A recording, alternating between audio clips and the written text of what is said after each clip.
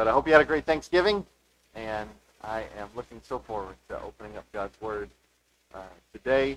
And just so that you know, next Sunday begins our Hope for Nations emphasis. Next 3 Sundays, December 3rd, 10th, and 17th, is just our commitment as a church family to reach out and extend His love to those who have never heard the gospel. And so we'll be, through testimony, through story, through scripture, through singing, we'll be remembering the coming of Jesus in Advent season, as well as Jesus as the hope for the nations. So I'm looking forward to that today on this Thanksgiving weekend. I want to read these verses, and then we will begin.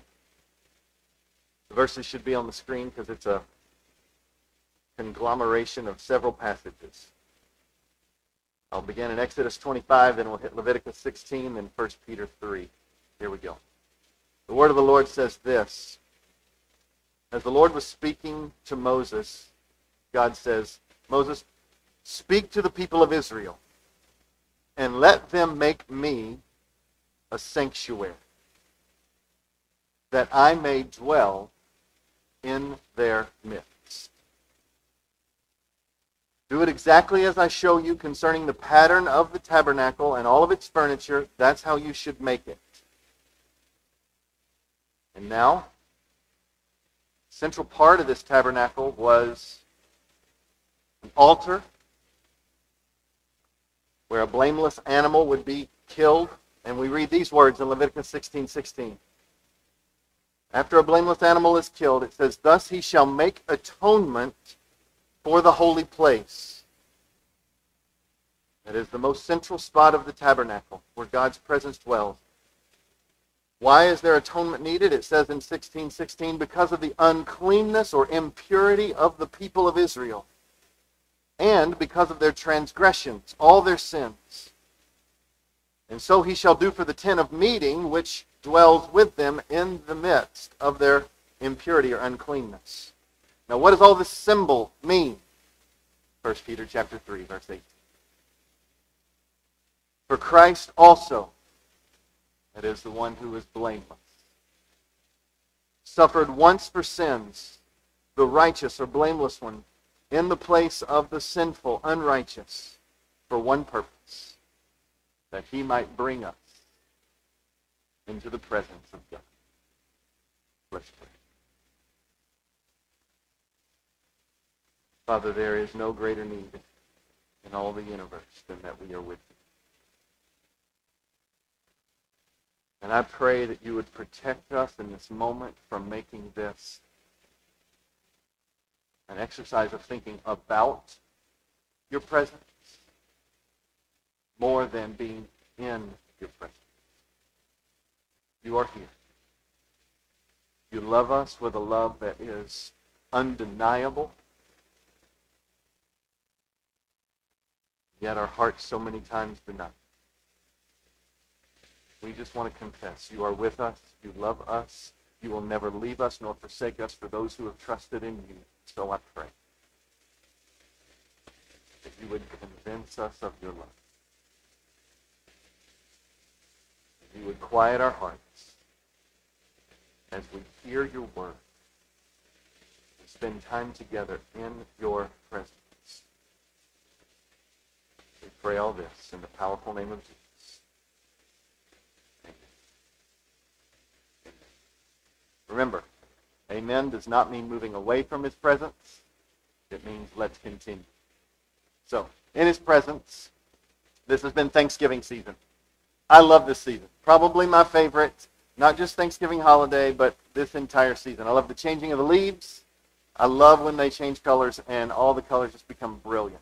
I love that it's football season. That's near and dear to my heart. I enjoy that a lot. And then in October and November, you get basketball on top of that. After a famine of sports throughout the summer, it's just really fun to me. On top of that, you get the holiday season, right? You get Thanksgiving, which is kind of this foretaste of a break, and then you've kind of got to do life, and then you get another break, and that's really exciting. I love kind of this whole thing. You get food at this season of life, and sometimes in the type of food you get now is not the same type of food you get all throughout the year. It's special.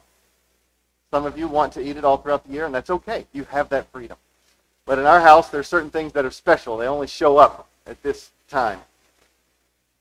You get some physical rest. It's just a good season. One of our greatest joys for Thanksgiving is that my wife covers the table with this paper, and she writes on it, "Give thanks," and then there are markers all over it, and we're supposed to come, and we're supposed to write what we've been thankful for over the year. And as we write these things down, it's just really kind of literally sets the table for our Thanksgiving meal. It's our conversation. What are you thankful for? Where have you seen God faithful? And it's just beautiful.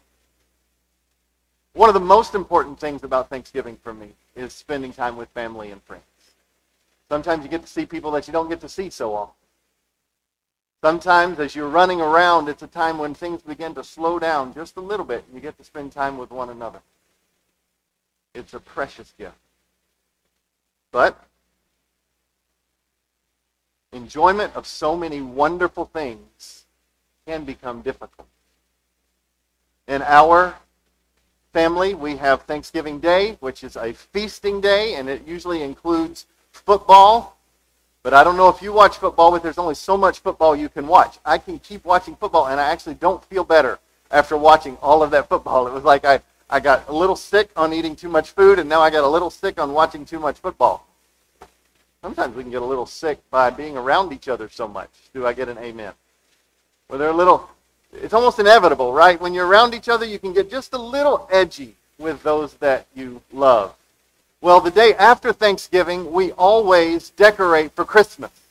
Christmas music is forbidden in the Cordell house until the day after Thanksgiving, and then it's a free-for-all. So we're playing Christmas music and we're decorating, and usually we have a tradition where one of my sons and I go out and we decorate the house with Christmas lights. And so we're out there, we spread the lights out, and you plug them in only to find out that all the lights that you bought the previous year, half of them don't work. So I've got them strung out on the front of my house. If you go right now to this moment, because you got a little discouraged, they work up to the midpoint of my house. And then you've got it's like buck teeth. You've got like a gap, and then you got lights, and then you got a gap, and then you got lights. And then you have a whole nother string that just decided not to work at all. And so I was like, okay, it's no big deal. So we have a net that goes over bushes. So we put this net over bushes. It's worked for the past 2 to 3 years. I go to plug it in. Net doesn't work.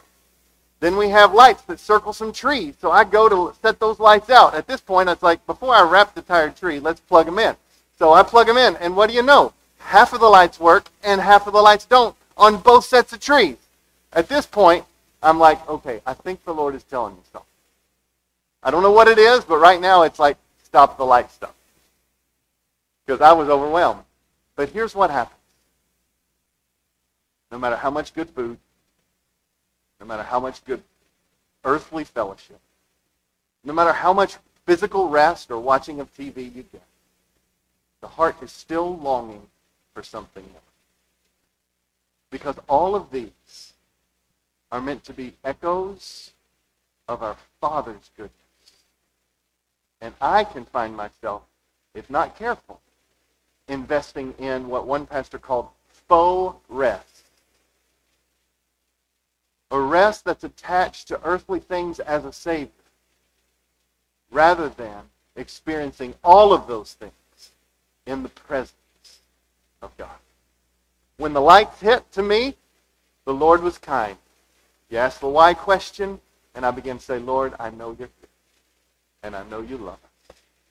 I want to make this about you. It gave me no solution to our light problem. As I said, it's still a problem at my house right now.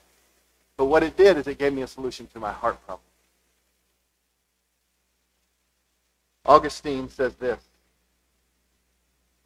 you have formed us for yourself, and our hearts are restless till they find rest in you.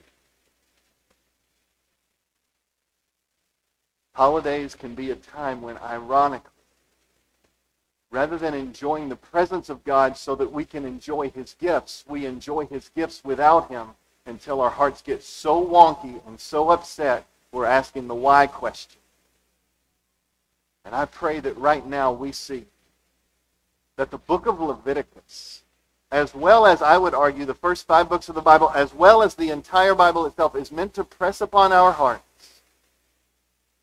that our God loves us so much, the greatest gift he can give us is himself, and us being in his presence. How do we get him?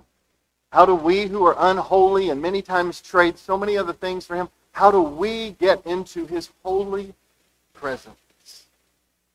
A.W. Tozer, in one of my favorite books, The Pursuit of God, he says this: God meant us to see him and live with him and draw our life from his smile. Do you think about God this way?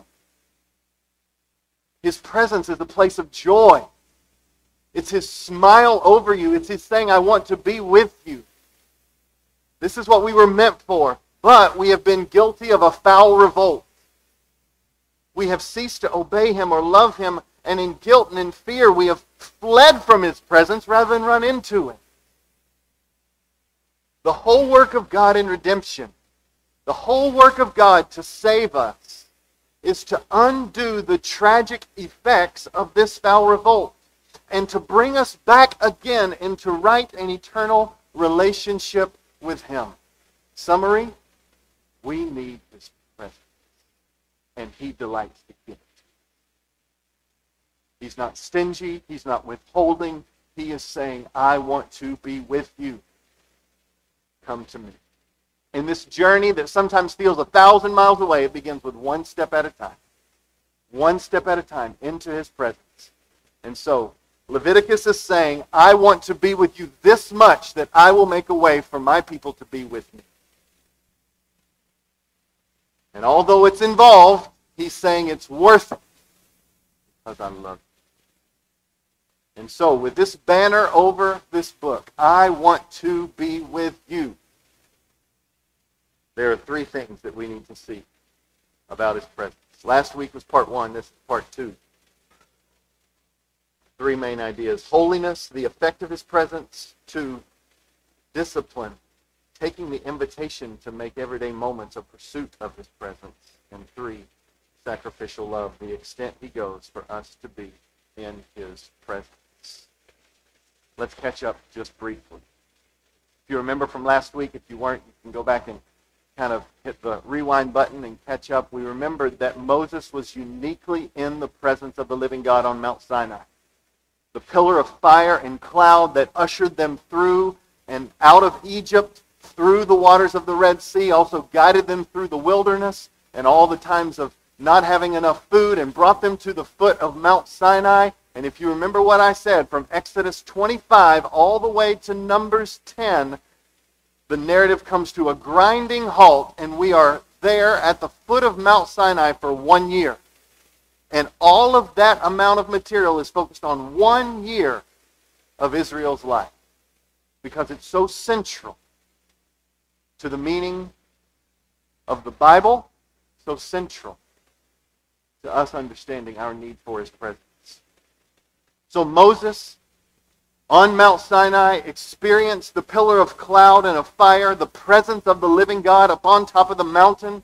He even got to see the backside of God's glory as he hit him in the cleft of the rock. Nobody has been with God like Moses had been with God, and yet he comes down and we begin to see that the people have participated in the treasonous, rebellious adultery against God in making a golden calf, worshiping other gods before God, and making a carved image, the very thing that they agreed in the covenant of the 10 words. We will not do this. We will follow you. And they did it in just a few days.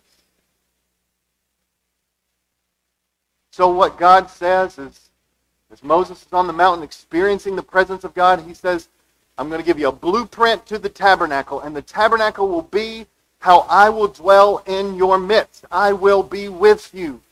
But what's so interesting is when they come down, they build the tabernacle, and right as the tabernacle is finished, the pillar of cloud come off of the mountain, they descend onto the tabernacle itself. Moses can't go into the tabernacle. He could be in the presence of God upon the mountain, but now he can't go in. What is the problem?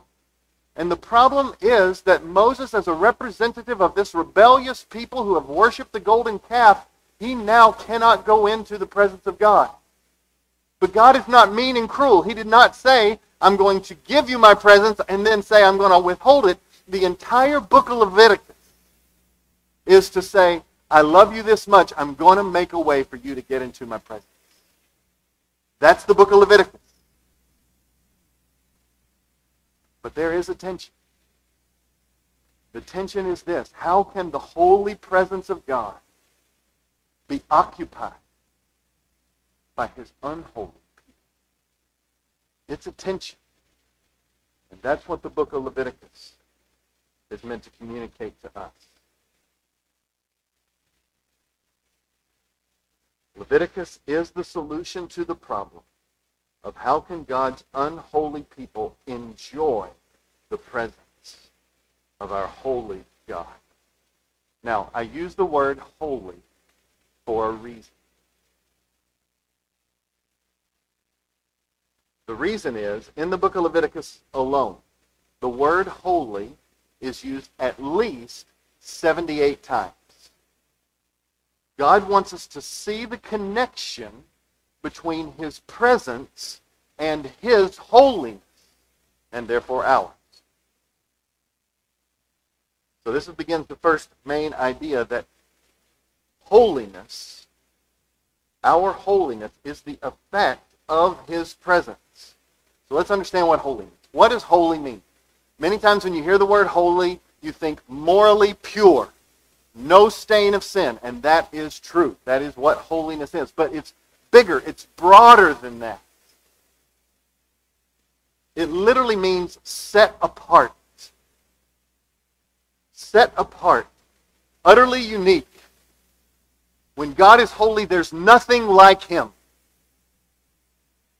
It's used first in Genesis chapter 2, verse 3. When we hear the words, after he has created everything, it says, and God blessed the seventh day and made it holy. He set it apart because he rested. What are we supposed to understand? God is the uncaused cause. There's no one like him. He is the creator of all things. And when he finishes something, he accomplishes it. And he gets the glory as one who is holy and set apart. Now, we don't see the word holy again until the burning bush. Exodus chapter 3, verse 2. Moses sees this burning bush, and Moses says, hey, I'm going to come near to God. And God says, Moses, Moses, stop. Stop. Do not come near. Take the sandals off of your feet, for the place you are standing is holy ground.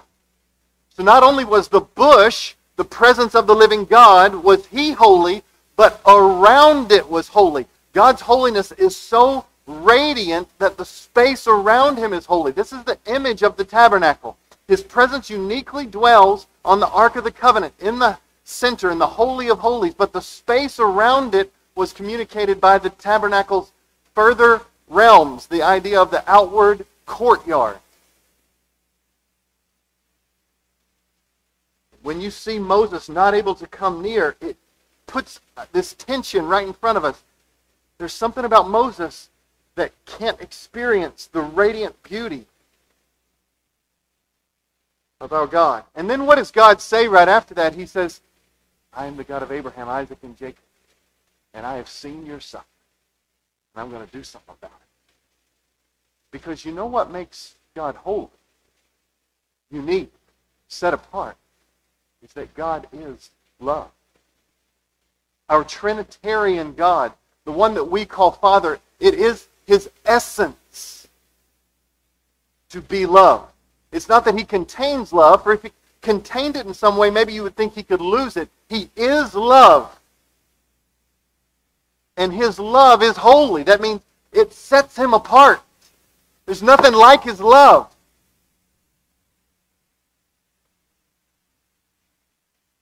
And it's his love that wants us in his presence. The people of the Bible Project use the image of the sun to communicate God's holiness. I think it's a helpful metaphor. The sun, think about it. It brings warmth and light and wonder, like it's amazing. But it's also dangerous, right? It can burn you, blind you. You get too close, it will consume you. This is a beautiful metaphor. Why does it consume you? Why could it burn you? It's not because it's bad.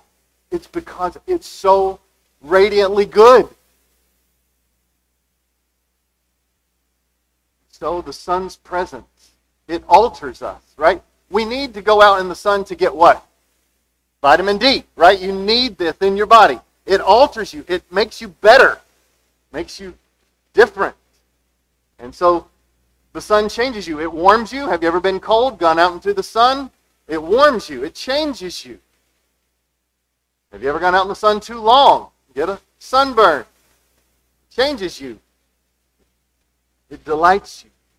And then you alter how you live in order to be in the brilliant presence of the sun. You wear sunglasses sometimes because you know you can't look at it too long, but you want to be out in it. You wear sunscreen sometimes because you know you don't want to burn, but you want to be in it. Sometimes you make UV protection, like at the beach, you want to kind of get the shade on you a little bit, not because you don't want to be in the sun, but because you want to be in the sun. This is the beauty of the presence of God. And our holiness, our lives are changed because we have been in His presence. Just like we are in the sun. I want proximity to the sun. God is saying, you want proximity to me. That is how change happens.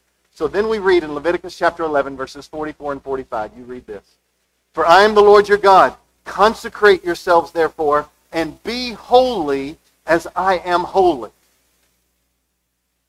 You shall not defile yourselves with any swarming thing that crawls on the ground. And these have to do with the impurity or the purity laws that we'll get into in just a little bit. For I am the Lord who brought you up out of the land of Egypt to be your God. You therefore shall be holy as I am holy. Holiness is the command for us to be set apart. A set apart people in His presence. He is what makes us set apart, to be His representatives to a lost and dying world. But out of context, can't that sound a little bit like do better? Be holy because I'm holy. Get your act together.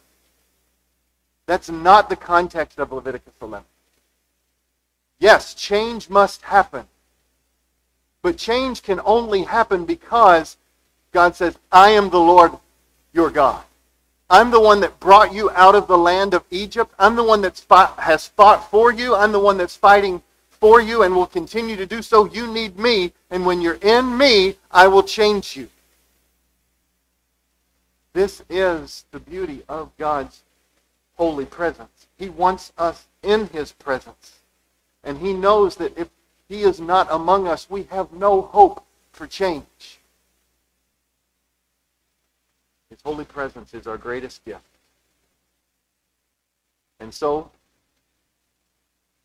He has made a way. I want to show you the overview of the book of Leviticus again real quickly. If you understand that God is holy and we need to be in His presence, but Moses as the representative can't go into the tabernacle, God must speak out from the tabernacle. What God does is He arranges through literary design, He arranges rituals, priests, and purity. And ultimately, at the center of the center of the center of the Torah, the Pentateuch, the first 5 books of the Bible, you see the Day of Atonement, where God makes all things right. But He went to this extent because in His holiness, He wants us to be holy and to be in His presence.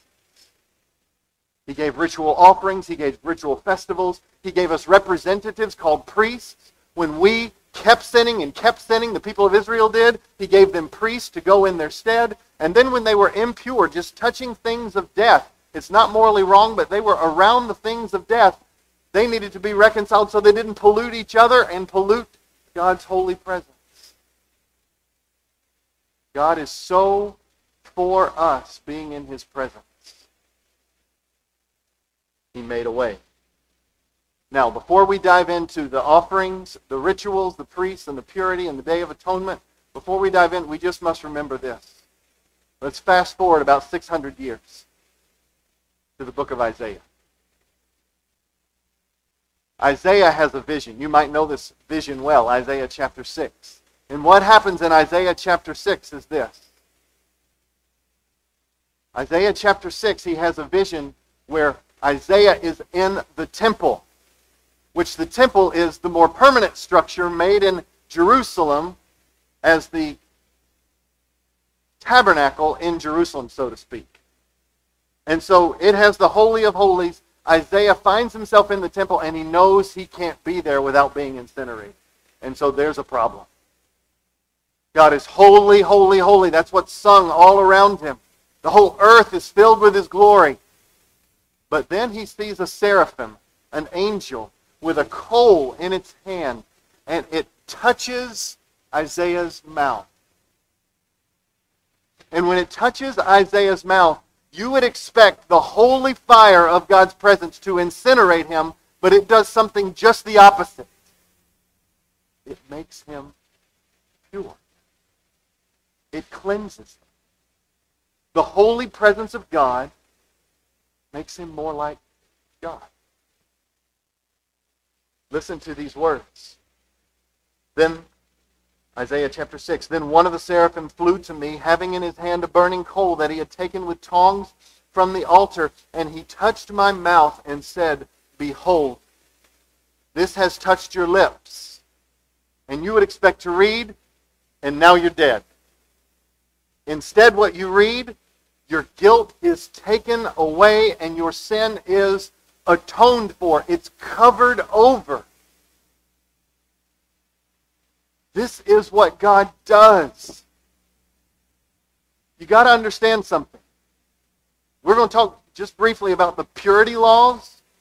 The whole premise behind these laws was that if you touched a dead body, you were impure.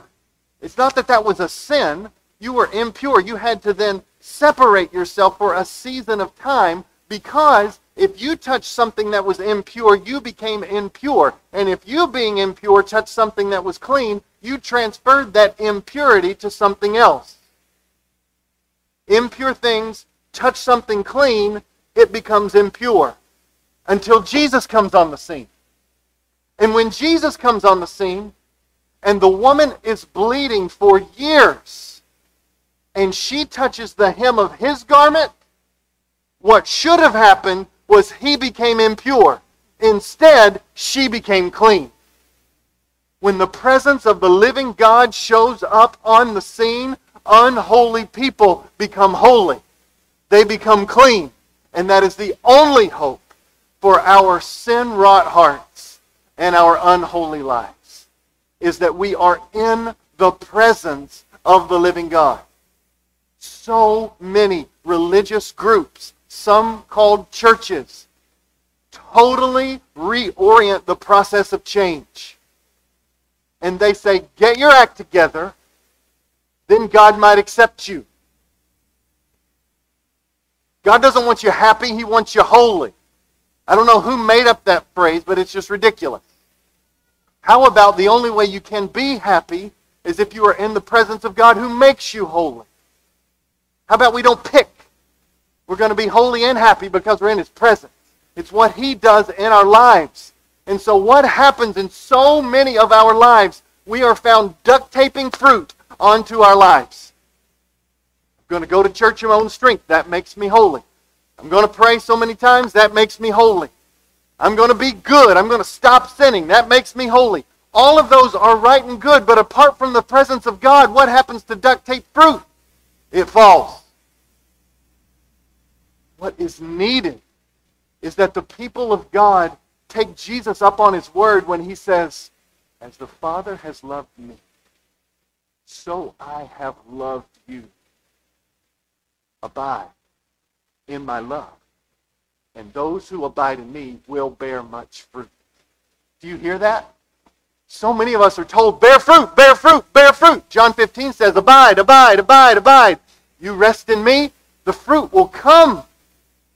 This is the point of the book of Leviticus. Holiness only comes out when you're in His presence. And apart from His presence, you cannot be holy. We need the presence of the living God.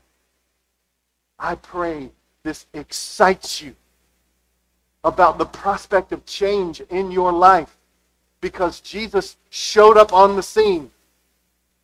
The one whose purity and beauty changes the impure, so that when we run into His presence, we are changed. We don't pollute Him.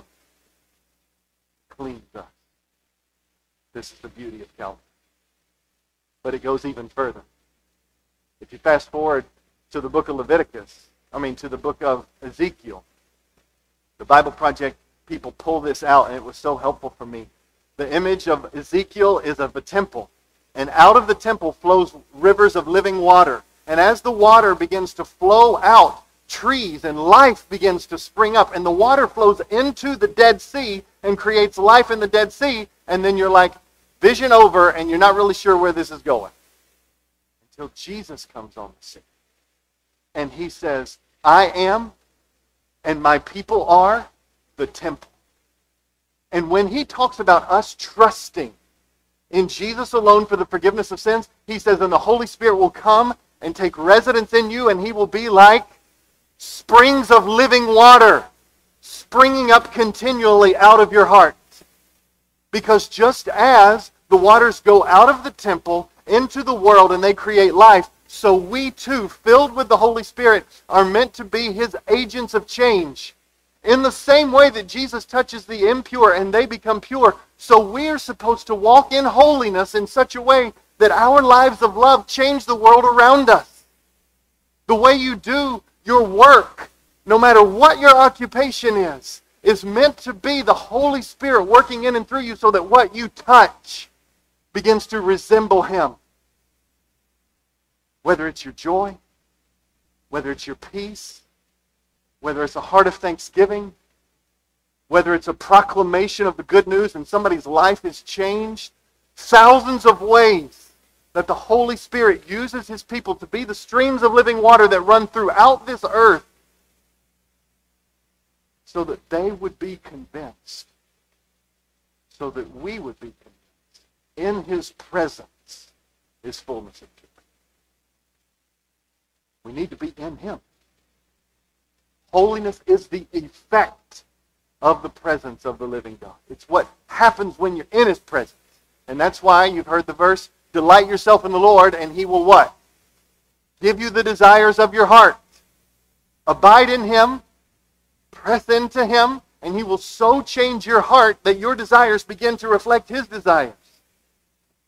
Abide, delight, be in His presence. And the beauty of Leviticus is God has made a way.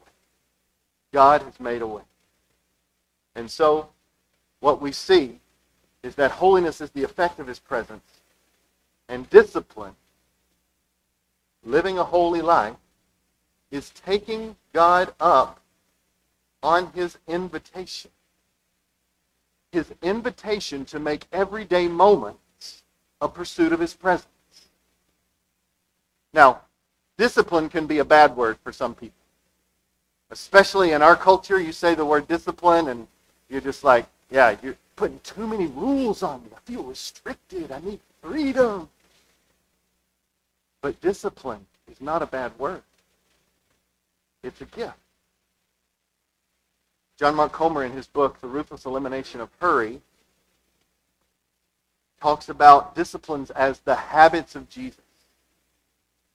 It's following Jesus and forming life habits around following Jesus. But he makes a really helpful distinction that our life of prayer, or coming to church, or being in the Bible, these, quote, disciplines or rituals or things that we do, they are not the end in themselves.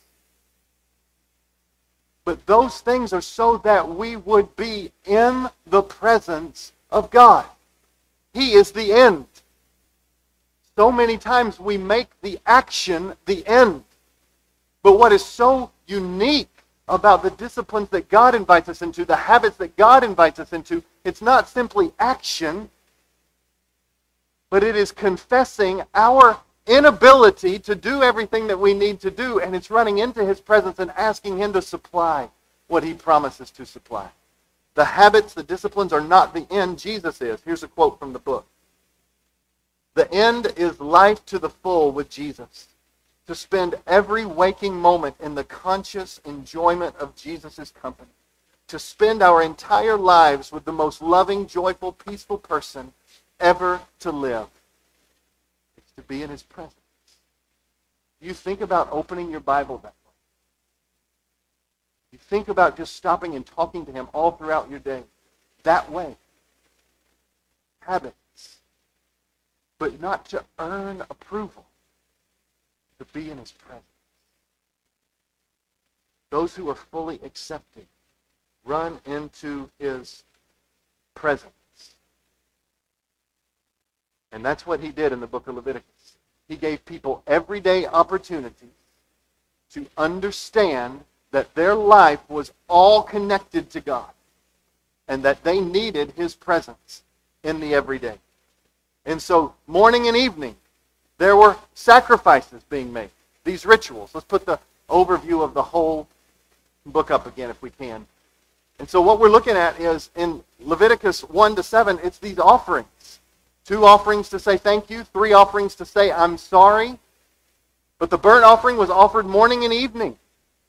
The grain offering, I think it was offered morning and evening. These were daily parts of the rituals of the people. Why? Why? Because what's meant to be built into the people is a Godward orientation day and night, all throughout the day.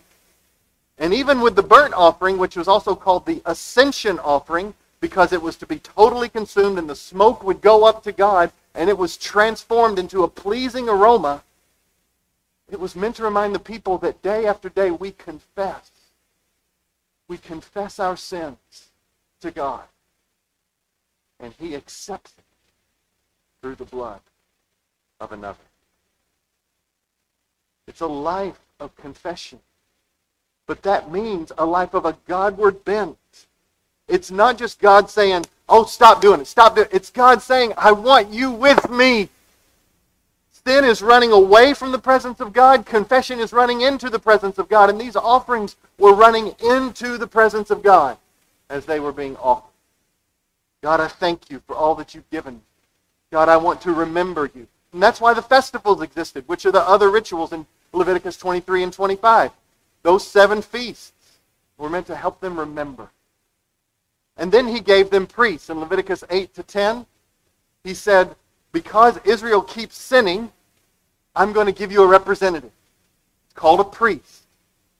And that priest was going to go into the tabernacle in their place. And so Leviticus 21-22 are all the qualifications that this priest had to have. And it was really over the top, kind of really detailed about what this priest needed to have. But at the end of Leviticus chapters 8-10, around 9 and 10, we see something going horribly wrong. Something horribly wrong. Aaron, the high priest, he and his sons were set apart for 7 days.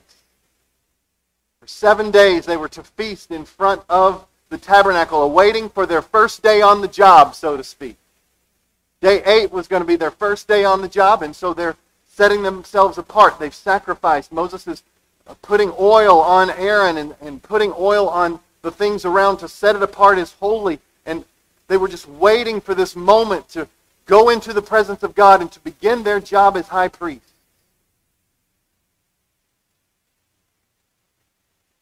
And Aaron goes into the presence of God and he offers the sacrifices that were required. But on day 8, that very day, he has 2 sons, Nadab and Abihu, who totally did not follow God's prescription for how the priests were supposed to go. They did their own rituals in their own timing, and they were struck down dead immediately. And now we have a problem. First day on the job, the priests supposed to be the representatives of the people. Now all of a sudden they've blown it. Aaron does not protest. He's silent because he knows God was right to punish his sons for totally desecrating the priesthood. And now we have an even bigger problem that the priests who are supposed to be representative have not only sinned, but they have polluted the temple area. They've died. You got dead bodies in the temple.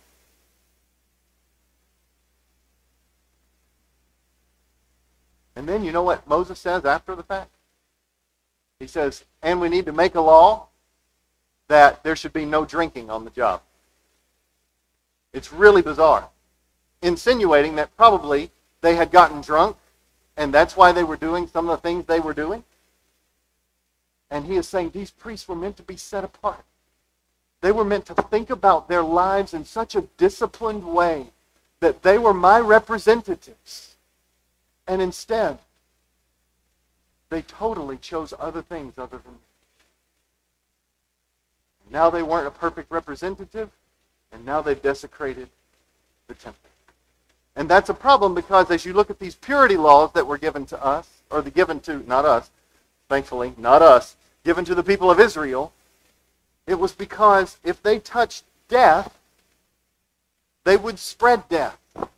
And so there were many laws about being around things of death that they needed to kind of pull away for a season so that they did not spread their impurities. Need to make these things clear. When it came to certain things, they were impure. Here are the things that Leviticus brings out. Touching dead bodies, touching certain animals, having a skin disease, coming in contact with bodily reproductive fluids, and touching mold or fungus. I know that'll bless you today. Those things made them impure. Once again, it was not sin. It was not a moral failure. It made them impure. And what that had to do with the presence of God was that were they to have touched those things, they were to pollute the presence of God. And they would pollute others. So there was a season where they had to pull away for like 7 days for some of these things so that they could become pure. God made a way for them to be pure, even in the midst of the death all around them in the world. Why? Because he wanted them in his presence. He wanted them in his presence.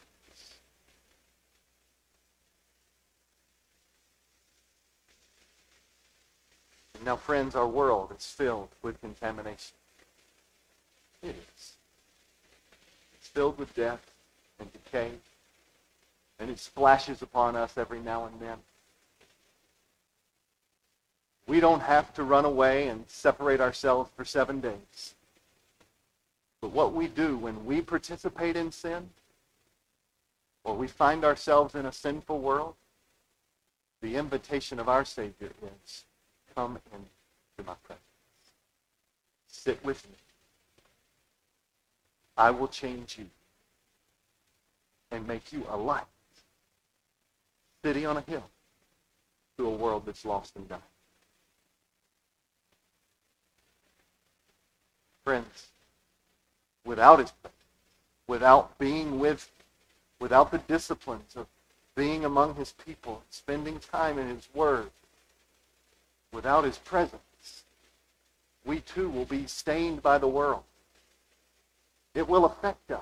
Rather than us being agents of change in the world, we'll be changed by the world. Be holy as I am holy, he says. And that only happens in his presence. So, at the end of the book of Leviticus, what we find is, in the very apex, the center of it all, is the Day of Atonement. Because what we have seen is that there's death all around. Individual Israelites are sinning. The priests are sinning. Sometimes it's intentional. Sometimes it's unintentional. And there's all kinds of mess happening everywhere. What is going to pay the price? What is going to keep them in fellowship with me?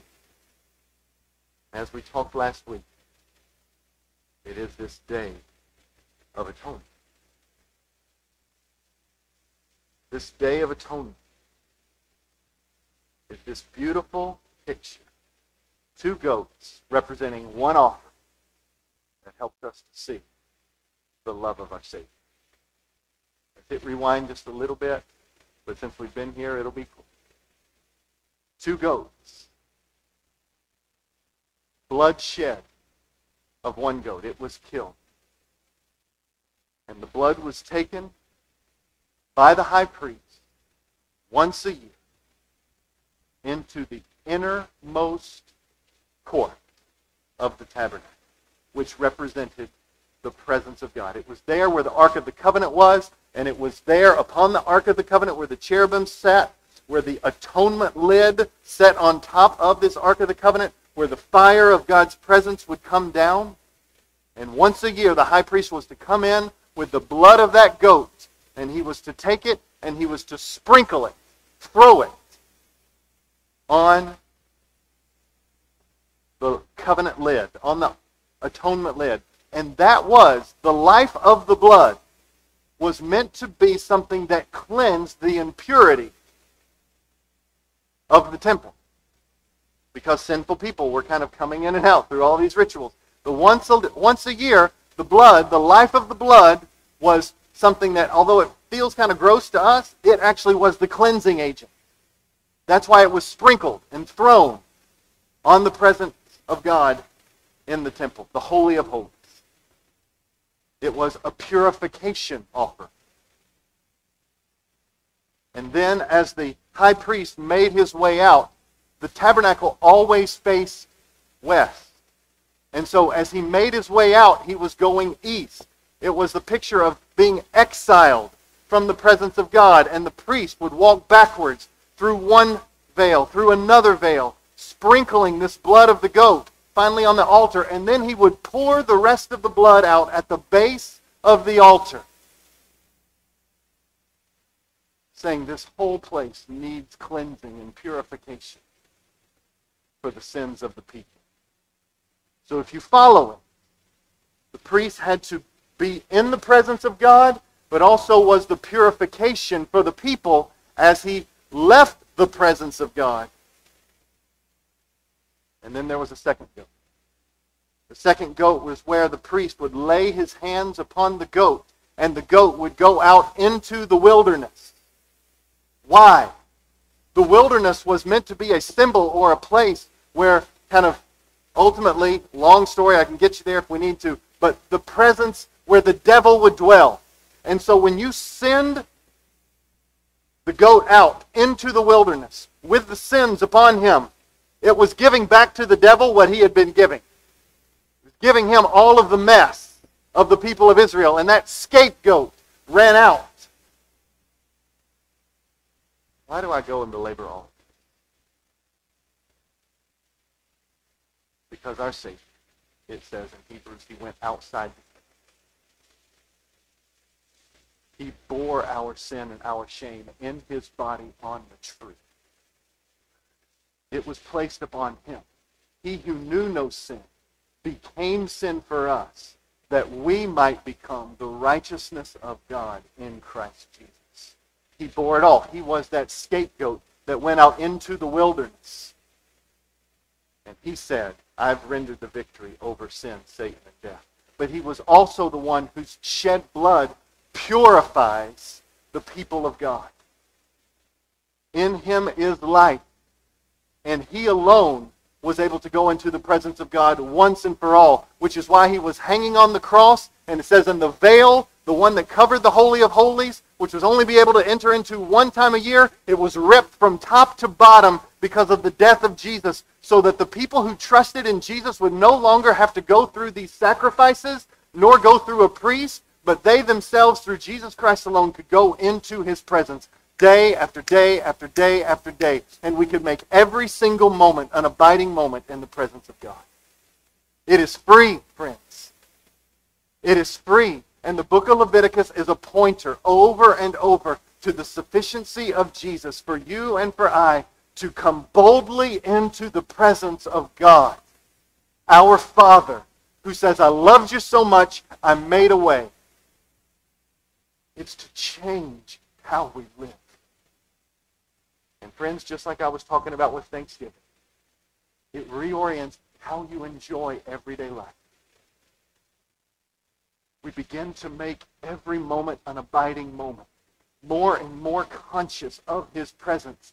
And then you more fully enjoy, I would argue, the presence of family and friends. Because they're not your Savior, they're a gift. You more fully enjoy the food because they help you taste and see that the Lord is good. You more fully enjoy football because it's fun. It's not something that can give you only what Jesus can give you. He invites you, me, into his presence. Can I tell you something? The book of Leviticus works. When you read Numbers 1, you know what you read? What you read in Numbers 1 is that Moses was able to enter into the tabernacle. Listen to these words. The Lord spoke to Moses in the wilderness of the Sinai in the tent of meeting on the first day of the second month, the second year after they had come out of the land of Egypt. He was in the tent.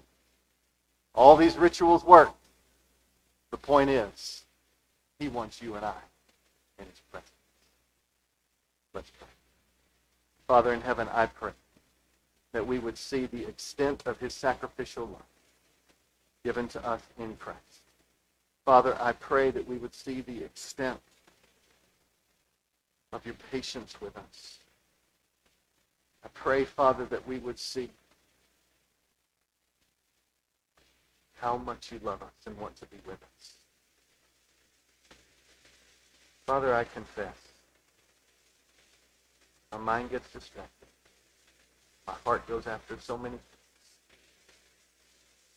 And I just pray that as a church family, we would run into your presence. We would press one another to be in the presence of the living God. Father, I just think about those impurity rituals and how long it must have felt to be away for 7 days from family or friends or from sacrificing in the temple, but all of this so that we would have a longing. They would have a longing to be in your presence, a longing for wrongs to be made right. And Father, we wait. We wait for you to come again. And I just pray that what we keep pressing one another towards day in and day out is that you're worth the wait. You're worth the wait. And so, Father, now as we have the Lord's Supper together, I just pray that this would be a running into your presence. Please meet with us now. We pray. In a spirit of prayer, I just invite you to sit with the Lord for a time of reflection as we get ready to take the Lord's Supper, which is a picture of the new covenant in his blood. Only way that life could be given was through the blood of Jesus, the once-for-all sacrifice. He is the one who takes his cleanness and makes us clean. And he is the one that fills us up with all that we need so that we can be a presence of his love to the world. But right now we need to confess our hearts, our sin, give him all that we are, and walk into his presence. And after that, those who are followers of Jesus, we will take the Lord's Supper.